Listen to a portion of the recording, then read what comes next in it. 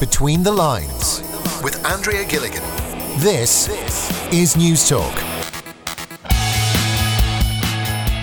Welcome along to News Talks Between the Lines programme with myself, Andrea Gilligan, where we'll be taking a closer look at some of the main stories and issues of interest. My thanks to everyone who got in contact regarding last week's programme. We were looking at International Women's Day and how to deal with cases of domestic abuse and violence and also femicide. You can still listen back to our podcast on newstalk.com or on iTunes, and as always you can get in contact with us today by emailing betweenthelines@newstalk.com or on Twitter at myself at Andrea Gilligan. Well, coming up today we'll be discussing gaming in Ireland. We'll be asking whether gaming's an actual addiction or just a passionate hobby. We'll be looking at some tips and advice for people who are concerned. To discuss today, we're joined in studio by our panel, Professor Colin O'Gara, who's the Head of Addiction Services at St John of God's Hospital, and also the clinical psychologist and President-elect of the Psychological Society of Ireland, Mark Smith. You're both very welcome. Thanks for joining us today. Thank you. Thank you. We frequently talk and we hear of gambling and alcohol addiction and various different types of addictions, and there's lots of advice and tips for people out there on that. But one area that we've been hearing more and more about anecdotally from people across various different programmes here on News Talk is gaming and gaming addictions. So I assume, that's kind of people sitting down large parts of their day, playing, engaging with various different kinds of computer games. Can I just maybe start first of all with yourself, Mark Smith? Is gaming an addiction? I suppose it depends on who you ask. Despite its inclusion in the World Health Organization newest manual, the ICD-11, there isn't actually widespread consensus that it should be included in that manual. There are a lot of concerns that the evidence base for its inclusion wasn't there and its inclusion was premature. So although it has been included in the manual, there isn't actually consensus that it should be. Okay, so what we're saying is that the World Health Organization says gaming is an addiction.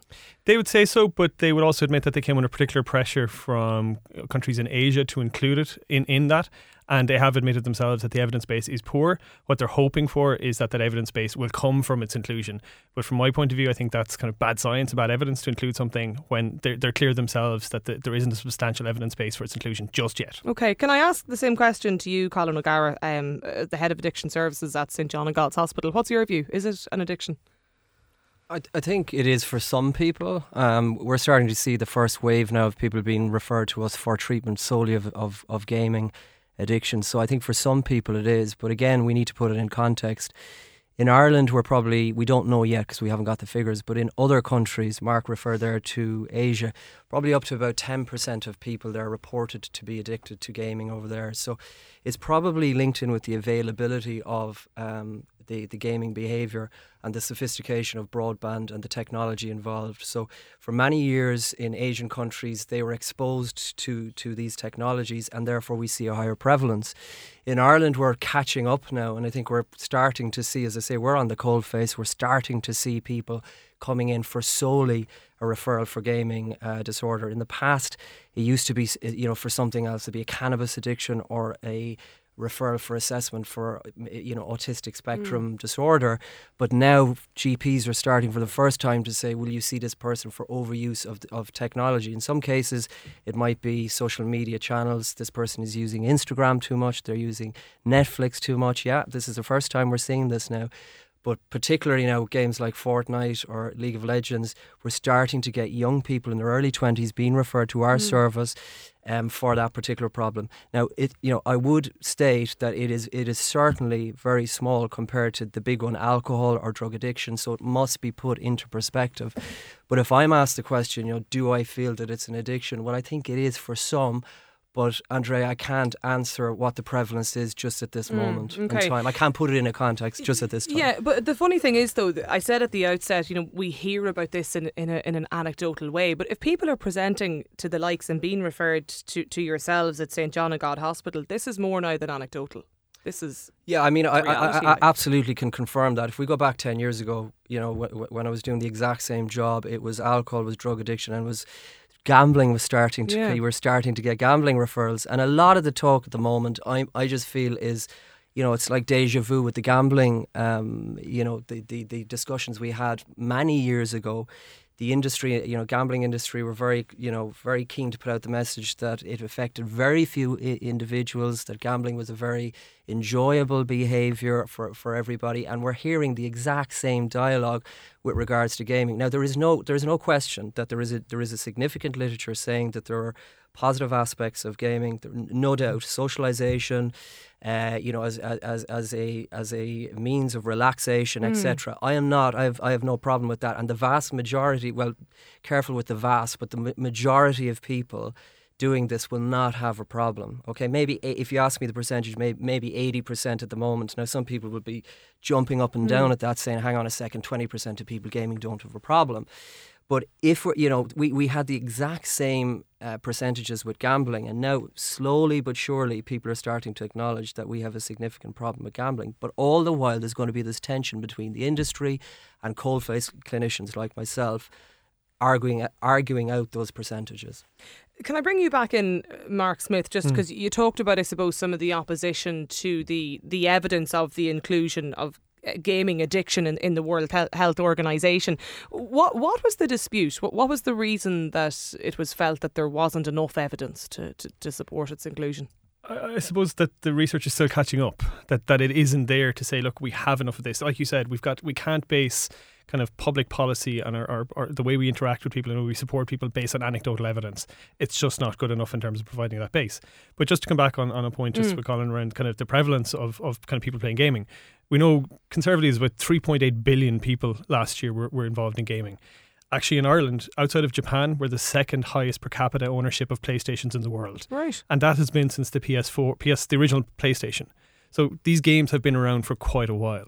I think what's interesting from my perspective is that these kind of questions around diagnosis have only come since the publication of these kind of criteria. People started to wonder about these things. Now, I'm not an apologist for gaming. I'm a reformed gamer. I used to play games before I had kids, and now I just don't have time anymore.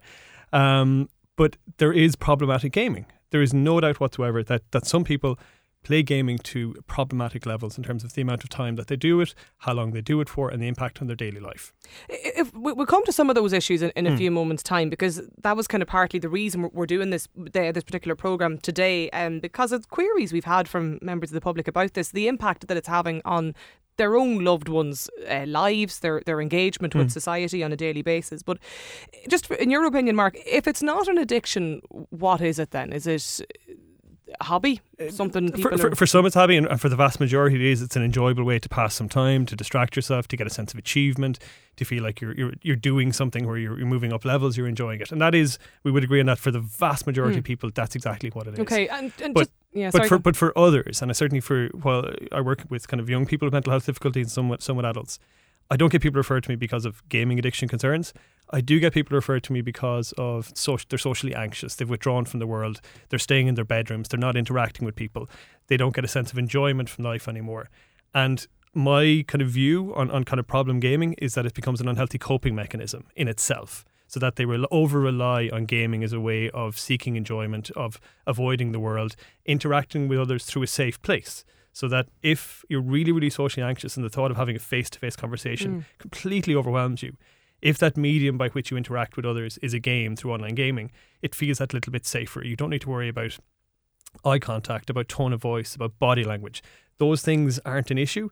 So if you develop kind of a confidence that you can do it online and you become dependent on that as your medium, that's an unhealthy coping mechanism in my view, rather than a unique disorder in itself. Okay, can I bring you back in perhaps, Colin O'Gara, just on some of those points there that Mark raised? And also what I thought was interesting is that it's not just, I know we're talking about gaming today, but as you mentioned, it's not just gaming. This is social media, and this is television, streaming sites, as you mentioned as well. Like, I would say that I'm addicted to my phone, but I'm not actually addicted to it. But it's never, within arm's length from me. But I mean, how do you differentiate with the actual, I suppose, clinical definition of an addiction?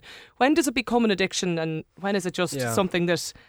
Yeah, I mean, with the drug and alcohol addictions, it's pretty clear. Somebody takes too much of the substance, they fall down, and they do it in a repetitive, stereotype fashion to the extent that it causes significant harm to them. With process addictions, it's a little bit different with overuse. A lot of us use phones, for instance, but it's not causing us the harm to the extent that it would in, say, other addictions. But again, it's the categorization there is very important. There are, certainly are difficulties now with people using the internet too much. That could be called internet use disorder, but again, because of the lack of research in the area, or the consensus of research on it, it will not get into the classificatory systems yet. I mean, as a psychiatrist, I have no difficulty with, discussing or describing the limitations of classificatory systems. You know, the often the complexity of mental health and behavioural disorder, it doesn't fit neatly into the classificatory systems that we have, and I think we need to be mindful of that. But certainly, the research that Mark has alluded to, the genetic research, some people are going to be genetically predisposed to develop gaming problems, just like a gambling problem, a drug problem, or an alcohol problem. Similarly, if you do functional MRI studies of cases versus controls, you're going to see very, very clear differences in people who've got problem gaming versus people who don't. Those kind of difficulties you're going to see in areas of the brain associated with risk processing, like you do with gambling. I should stop gaming after 3 hours, 6 hours, 9 hours, but those inhibitions are not there in people who will suffer from this what will probably be extreme, form of, in some cases people are gaming for 80 hours a week. Now there's an argument out there for some people, and this is at the end of defining what an addiction is, that overuse for some people is not problematic. Some people will say, 70 hours a week of gaming, it adds to my life, it doesn't take from my life in any way. But therein lies the controversy at the moment, and I think what we need is more definitive research in the areas of genetics, fMRI scanning and psychological studies, where you bind it all together, and then there is no debate as to the legitimacy of the condition. And that's exactly what happened in gambling disorder, because for ages gambling disorder was in impulse, it was in a different section from addiction, and it was the consensus of all of that research that put it into the addictive section of DSM. And now ICD have gone ahead, and Mark is absolutely correct. There was a lot of controversy that there isn't enough literature, and it was probably as a result of pressure coming from Asian countries. My sense is we're going to get there, because my sense is there's a commonality to all of these addictions. There's certain areas of the brain are hijacked, areas of the brain associated with decision-making, risk processing, and they're faulty versus controls. You see, I think in layman's terms, people think of the likes of gambling and alcohol addiction. It's when somebody is dependent on the drink or, participating in betting or whatever online sites, and it's when they can't go to work every day without taking a drink or accessing, and when it impacts on their lives. And I suppose these are the kind of tips we hear about in terms of alcohol and gaming addiction. Would that not in layman's terms mean, I suppose, Colin, that you are addicted to gaming if it's a thing that you can't go through a 24-hour period without X amount of hours spent on this, on gaming or participating in games? Your work is affected, your social life is affected. Yeah, absolutely. I mean, that's the first... if you look at any of the commentators on this issue of whether it's an addiction or not, one of the first core features of addiction is a thing called salience or primacy. So that is decline of other activities in favour of this new activity. So somebody coming to me for assessment of gaming disorder, I would look at it and say, okay, what's happened to this person's life over the period that they say that the gaming has become problematic? And what you'll see is decline of all other activities. I used to play golf, I used to play tennis, I used to go to the theatre, I used to go to the cinema, I used to meet people, I used to go to the pub. And what you see common in all addictions is you see a decline of those behaviours and those pastimes over time in favour of this one thing. And, to me, Andre, when you sit with somebody with a clear gaming disorder, it's pretty obvious to you. You get what's called a collateral history as well from the people around them. And you see the other thing, one other core feature of addiction, which is conflict. Okay, and one of our research collaborators, Mark Griffiths, who's a world leader in this work, Mark talks about, some of the key features, one being conflict. If there's a lot of conflict, say, in the adolescent's life with parents, or if it's a young adult and they have a girlfriend or a boyfriend and they're saying, listen, it's causing difficulties in relationships, you're starting to get into the world of certainly harmful use. So that could be harmful use of cocaine, it could be harmful use of alcohol, but it similarly can be harmful use of the gaming. Okay, so we're not necessarily just looking for, my daughter plays, my 28-year-old daughter plays 4 or 5 or 6 hours of such and such a game every day. It could be less in terms of the duration that they're engaging with it, but it's if the conflict element comes into it. Well, therein lies the spectrum, right? So before, the classification in addiction used to be you were an alcoholic or you were not an alcoholic. Okay, you're a drug addict or you were not a drug addict. Similarly with process addictions now, the classification, particularly in the United States, has moved towards a spectrum. Say for alcohol, it's alcohol use disorder versus dependent and not dependent.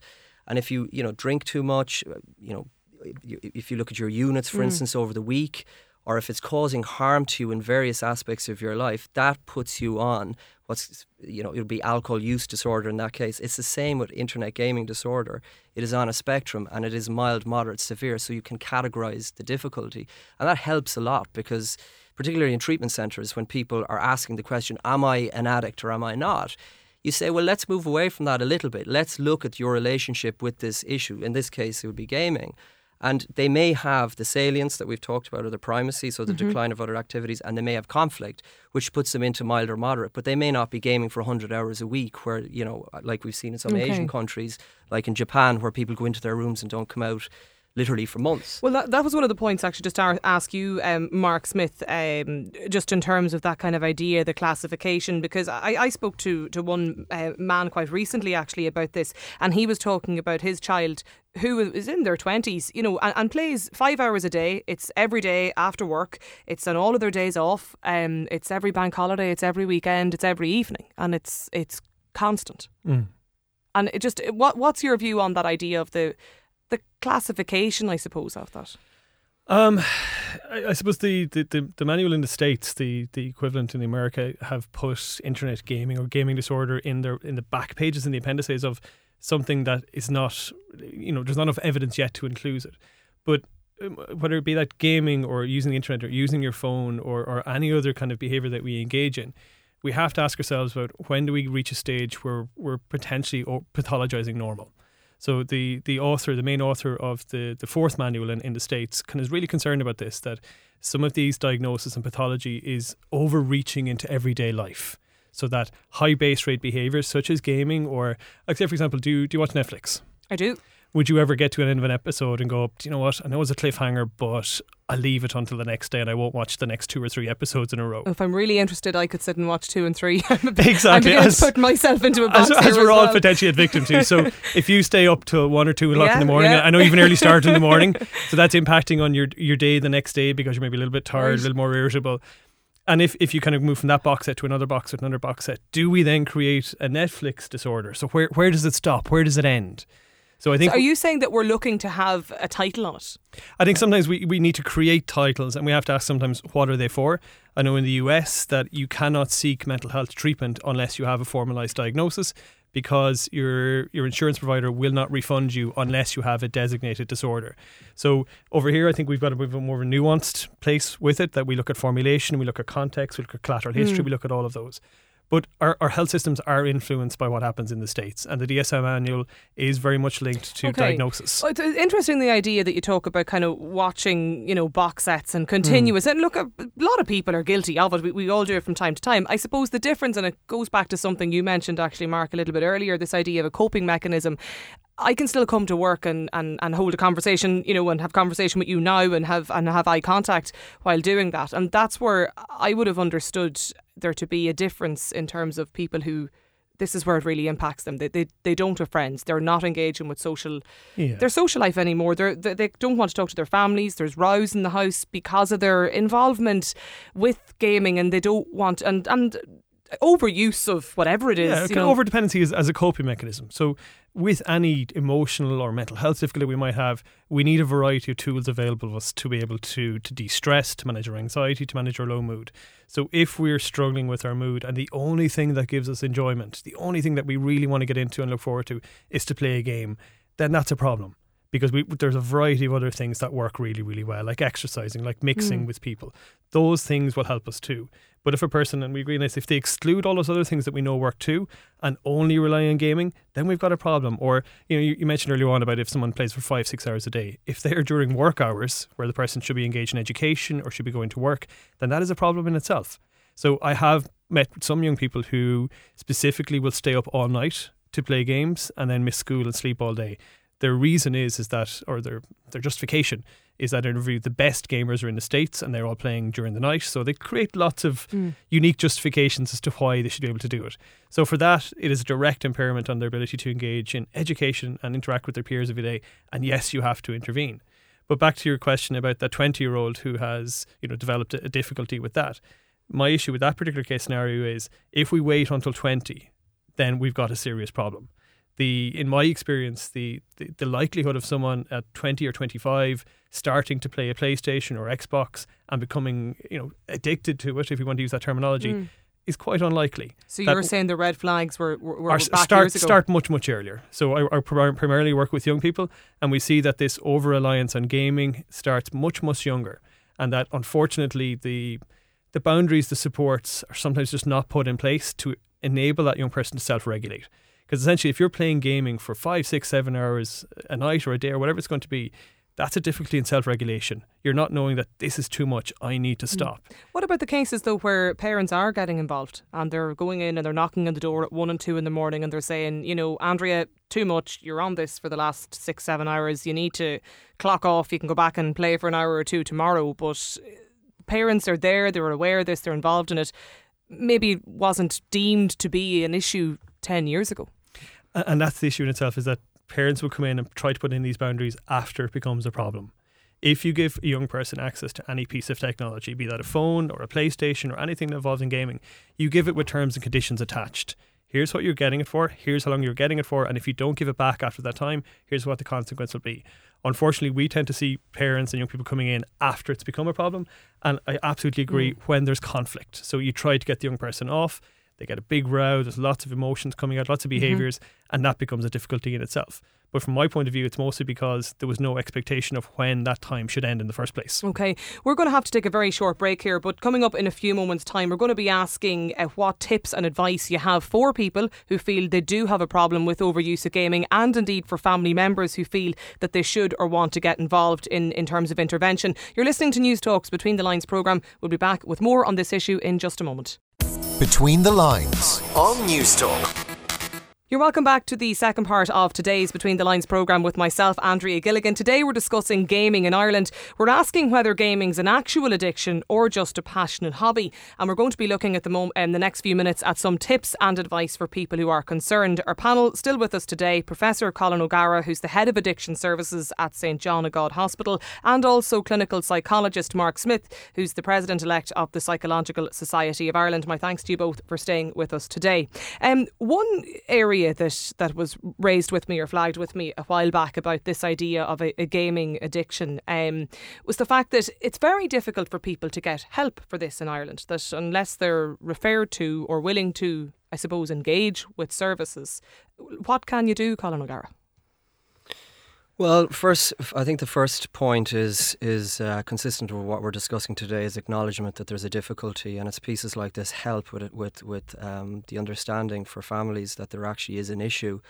I think classificatory systems really help, because it helps people who are suffering from a particular issue within a family to know that there is a name that you can put on it and that there's help out there for it. Now, where is the help is the question. I think the first port of call would be with general practitioners, and as I said earlier, that's where we're getting a lot of our referrals from at the moment. So I think a discussion with the family doctor in the first instance would be the place to go. I think community addiction teams as well are starting to treat internet gaming disorder, at least be aware of it at the moment. So in our own locality, we have Bray Community Addiction Service, Sandyford Addiction Community Addiction Team as well. They're very, very helpful, well set up community addiction teams. Beyond that, within the public service, I think Mark would probably be a better... But what you're saying is really, am I right in saying that the first port of call is really the local doctor? That's where the referral comes to the likes of yourselves or the Rutland Centre? Or? Yeah, absolutely. I mean, you have to, you can obviously go online and look at what's available, but you won't find very much online about internet gaming disorder. Okay. That's the thing to stress here, because you're going from alcohol to drugs to gambling, and then finally you're getting into small print. But the message very clearly that I would be putting out is, Andrea, would be that this is something that we see, it's something we deal with, and there are treatments. Again, the research backing what treatment available isn't very, it isn't fantastic, but again, from what I'm seeing, the difficulties that people are suffering here are very similar to other addictions, so there's no reason why people would not be treated in a similar way. But can I ask you though, what about in the case of somebody who's in their late 20s, their early 30s, who's an adult like myself, doesn't recognise that this is a problem? They're just participating in a hobby, something they enjoy. It's not an issue. But meanwhile, their family members are sitting in the sidelines going, "Hang on a second, Andrea, this is a problem for you in work now. You're not engaging with friends. We've raised this issue with you. You don't want to talk about it. You're not engaging with us on it." How do we get somebody like that to engage with you? Well, it's a conversation I have regularly, because I have that conversation with families, and I have individuals who sit opposite me and say,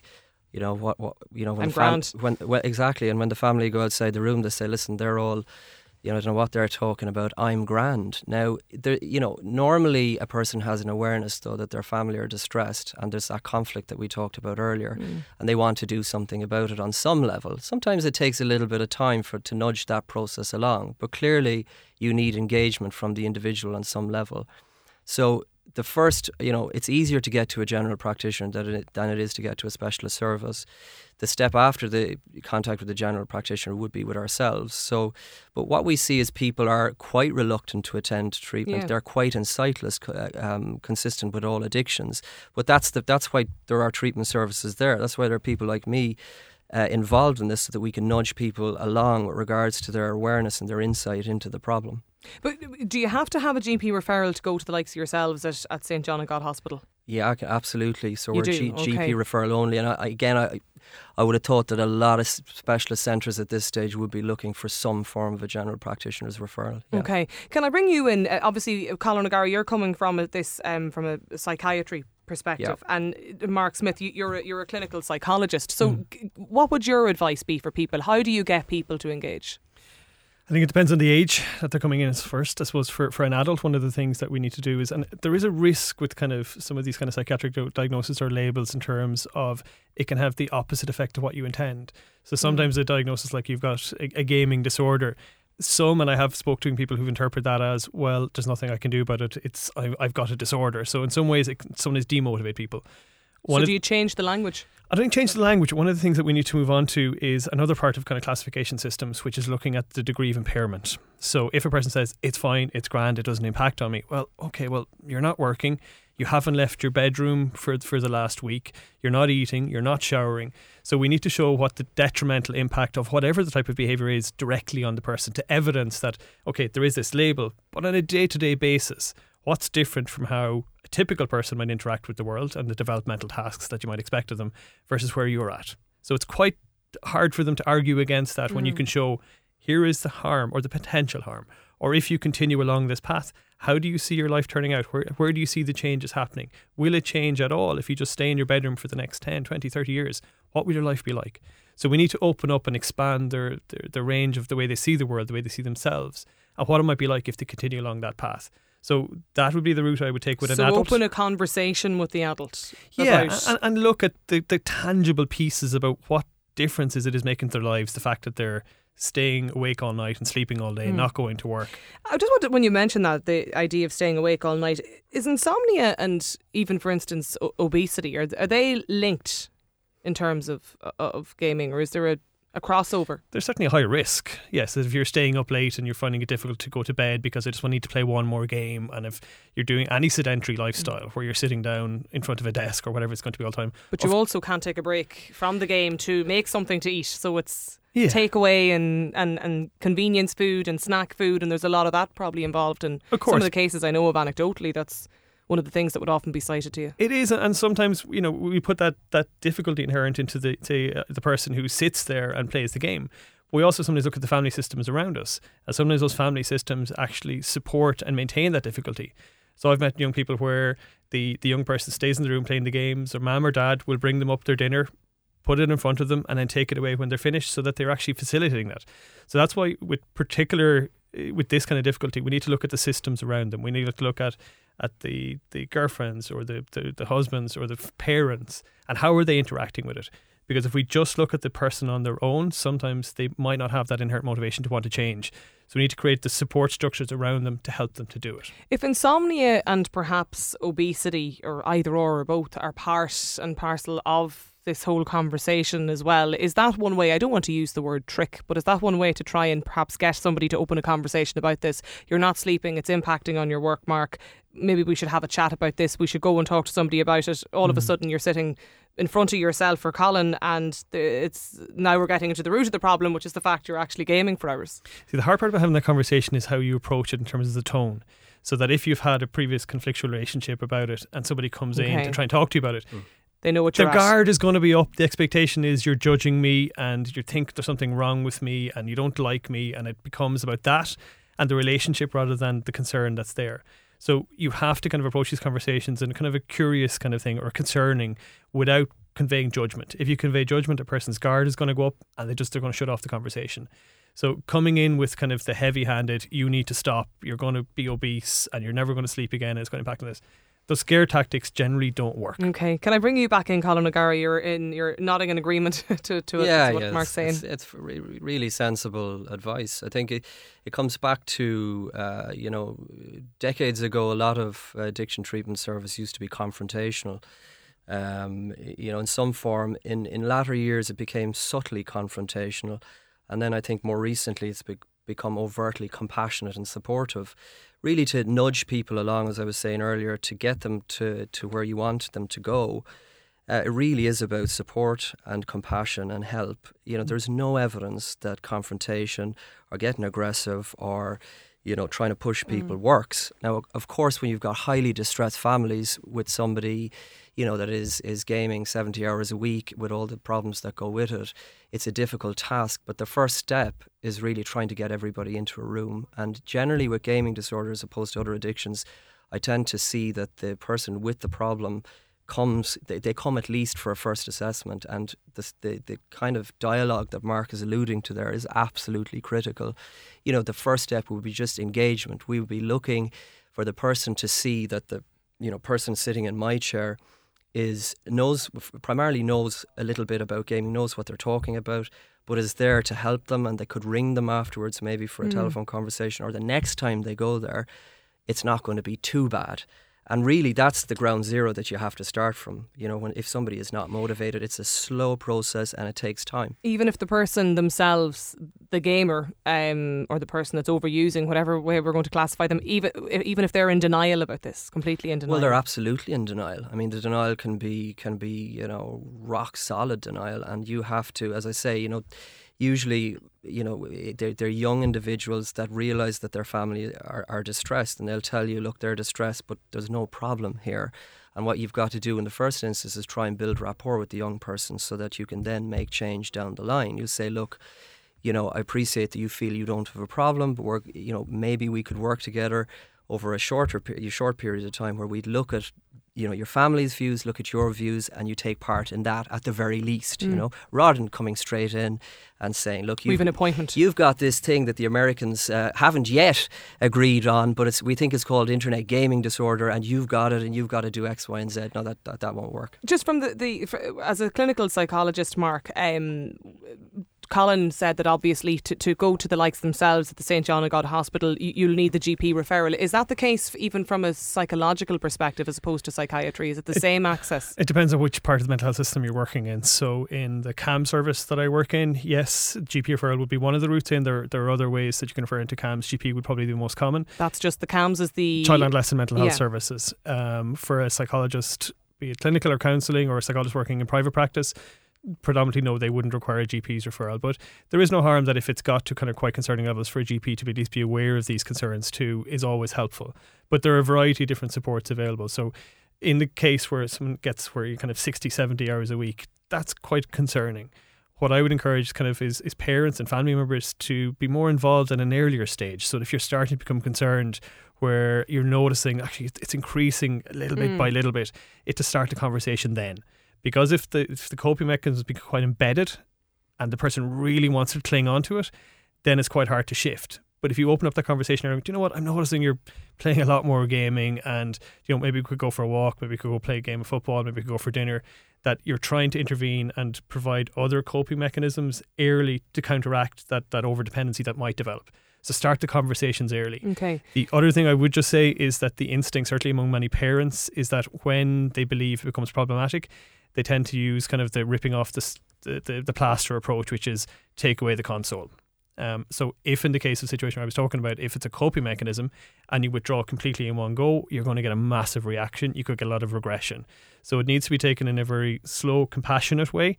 But parents do need to step in early on, have the conversations, put the boundaries in, and it's less likely to develop into those kind of really problematic spaces. Yeah, I know for a lot of people that I've been speaking to about this in terms of research for today's programme, they always say, like, going to the GP is a problem. We're not going to get him or her to the GP to acknowledge there's an issue and then go to the likes of services. But what you're saying, Mark, today is that, you can access clinical psychology services, that would be one route if the GP is going to be an issue for people to try to get them there in the first instance. It is, and for some parents, I can think of some young people, I say, that I've worked with but never actually have seen, where the young person has refused to come to see me because they don't see it as a problem. They don't want to leave their bedroom. I could come to the house, but they don't want to talk to me.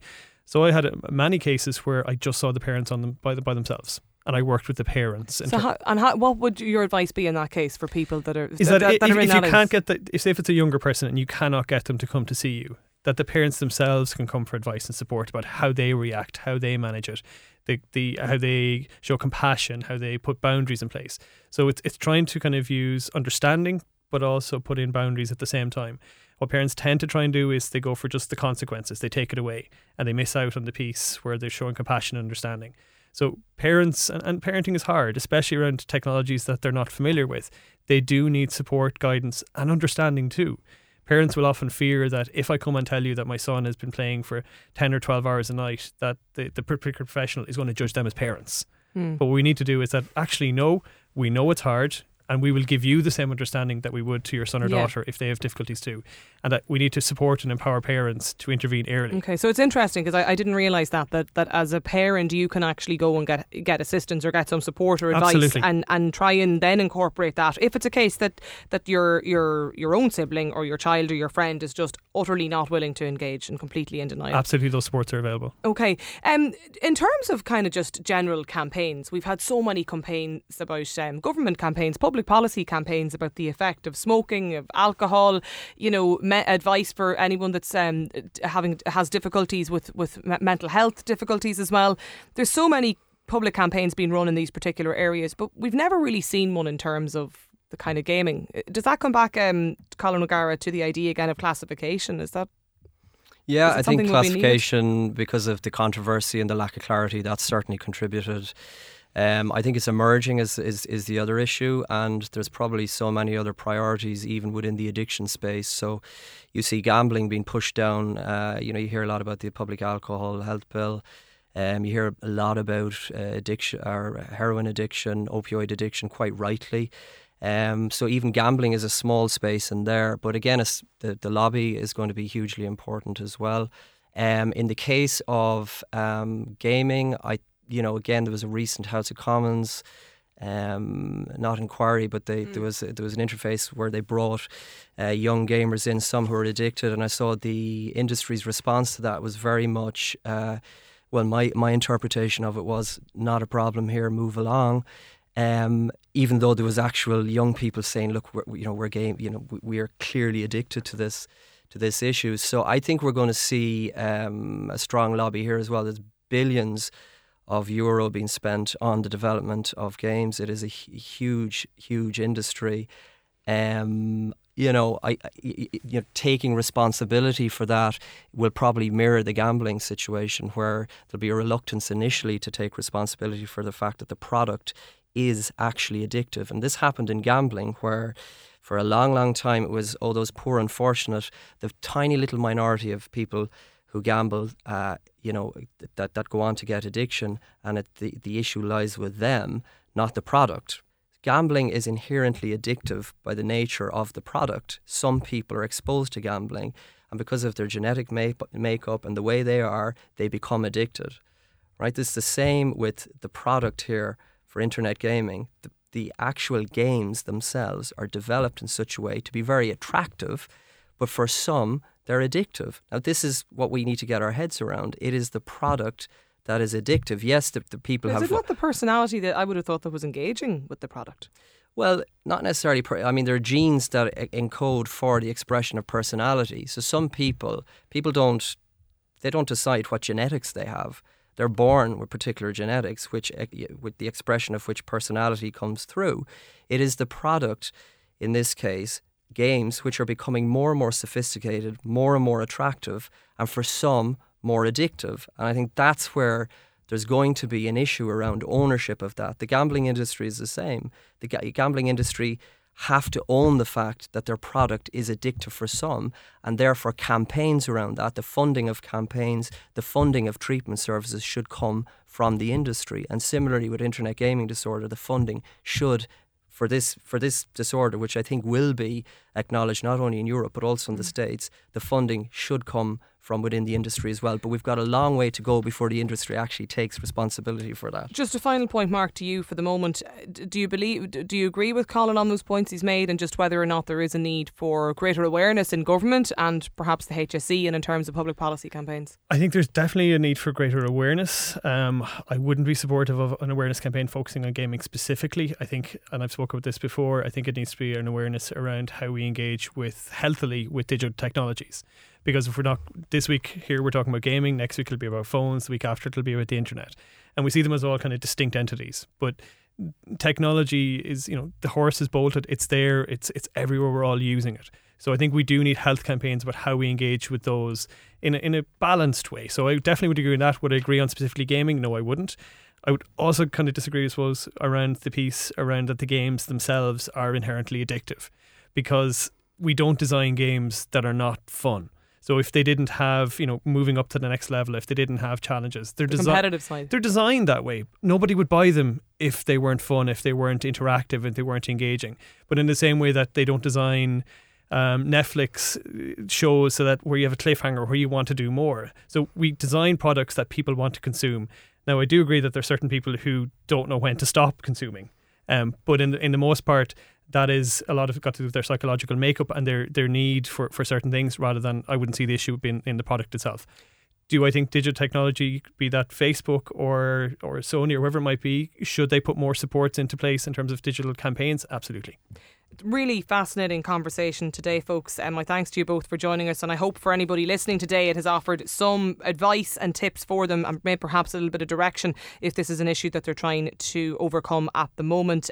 Just in terms of a contact number for people listening today, or for your service advice, an advice helpline for people, is there any, even your own, Colin, for the John of God services? Yeah, I mean, the inquiries would be 277-1400, but because it's an emerging area, again, I think both Mark and myself have stressed that there isn't a huge amount of support, and if you go online, you're not going to get a huge amount online. So I would start, again, as I said earlier, with getting to your GP, and you can always ring the hospital as well. We'll leave it there for today. My thanks to you both for joining us. Professor Colin O'Gara, Head of Addiction Services at St John of God Hospital, and also clinical psychologist and President-elect of the Psychological Society of Ireland, Mark Smith. Thanks to you both for joining us today. Between the Lines on News Talk. You're welcome back to News Talks Between the Lines programme with myself, Andrea Gilligan. Today we've been discussing gaming in Ireland. We've been asking whether gaming is an actual addiction or just a passionate hobby. My thanks to both Professor Colin O'Gara and clinical psychologist Mark Smith, who joined us for the first part of the programme today. Also joining us now on the programme is Cleona Curley, who's the Programme Director of Cyber Safe Ireland. Cleona, you're very welcome. Thanks for joining us. Thanks, Andrea. We've been talking lots today, Cleona, about gaming in Ireland and whether or not it is an actual addiction. Just from your own perspective in Cyber Safe Ireland, is this something that you've noticed a prevalence of? Well, certainly it would be. So CyberSafe Ireland is the Irish Children's Charity for Online Safety, and we'd spend a lot of time in schools talking to kids, usually aged between 8 and 13, and a lot of time talking to their parents and teachers as well. And it would be, I suppose, one of the more popular topics that come up, particularly for parents, and it would be something that we discuss with the kids in depth as well. And there's no doubt there's lots of kids out there who love gaming. But whether it's an addiction or not is a different issue. Yeah, it's funny. I was looking at some research just earlier from Zico, the Irish education tech company, and they were quoting one third of 8-year-old boys are playing video games, for instance, over the age of 18. Yeah, well, we would have. So we released figures. We release figures every year with our annual report, and we released other figures on 8 to 10-year-olds just last month. And we would certainly find that about a third of kids aged 8 to 13 are or have played an over 18s game. There is a bit of a gender divide. We find so we'd find that over half of the boys aged 8 to 13 would have played an over 18s game, but it's much lower for the girls, so it would be about 13%. Any reason for that? But there's a bit of a gender divide with the gaming anyway, and the types of games sometimes that the kids are playing. And whether they're playing online, so that divide exists anyway.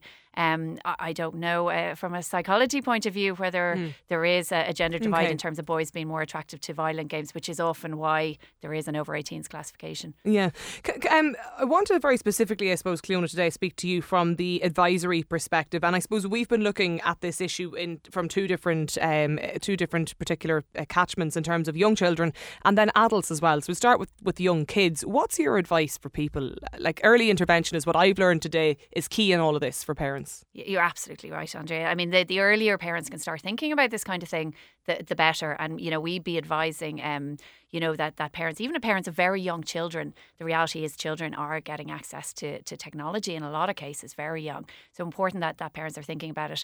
In terms of gaming, one very popular game over the last year has been Fortnite. I'm not sure if you're aware of it. I've heard lots about it. Yes. Okay. Well, there's very few parents out there who haven't heard about it because either their kids are playing it or potentially they've been pestered, for their kids to be playing it. And it was, it's a funny game. I suppose it's not had as many concerns in terms of violence or content, though it is a first-person shooter game. It's quite cartoony. So it has a 12's rating, but it was a phenomenal success, starting around kind of May or June last year. And what loads of parents were suddenly telling us was they were facing all these behavioural issues. So kids were, did not want to come off the game. They wanted to start another game. And these games, Battle Royale, which is the version that the kids were playing, was up to 100 players. You'd have a squad. Maybe your friends are on the squad with you. And the worst thing in the world that you could do to a child, when Fortnite came out, if they were playing it, was call them to dinner in the middle of a Fortnite game. That was an absolute disaster from a child's perspective. And then, of course, kids were finding it very difficult to just, stop at one game. And apparently, we have heard that, this game, all games, I think, are designed to be an addictive, in some ways. They want to hold the user onto them, but that, psychologists had worked to make this, particularly addictive. So, for us, in some ways, we saw this as an opportunity because actually it was really interesting in our classroom conversations with the kids. It was the first time that kids were actually telling us that they were finding it difficult not to start another game. They were kind of recognising for the first time that actually this had an addictive element for them. And because of that, that's an opportunity for parents to start teaching them to self-regulate. And that's where you need to get to. Okay. How do you do that? Well, easier said than done to a certain extent. It's not something that'll happen overnight. But we would suggest, so let's just take Fortnite as an example. If that was a game that you've agreed for your child to be playing, and some parents will be okay with it and some parents wouldn't, depending on the age of the child. But if you've agreed for your child to be playing that game, then you need to make very clear rules up front. So, express your concerns to the child. I'm not 100% happy with you playing this game because I've heard from lots of my friends who are parents that actually people are finding it very hard to, that it is quite addictive. They're finding it hard to come off the game. I don't want any behavioural issues. I don't want this changing your behaviour in any way. Any of the games. Exactly. So, we need to set out the rules from it. If I'm happy for you to play it, then you get a certain amount of time. And if you can't finish a game within that time, you don't start another game. And you need to show me that you can manage this. So, you're having this very honest conversation up front. So up front at the start, and when set the boundaries. When I say up front, I mean like up front when you agree to them playing the game, but also up front before they play the game each time. so that, you know, you're reminding them then that, look, this is what we've agreed. I've given you an hour or whatever it is. And it might be some parents will allow their kids to play for a certain amount of time during the week, every day.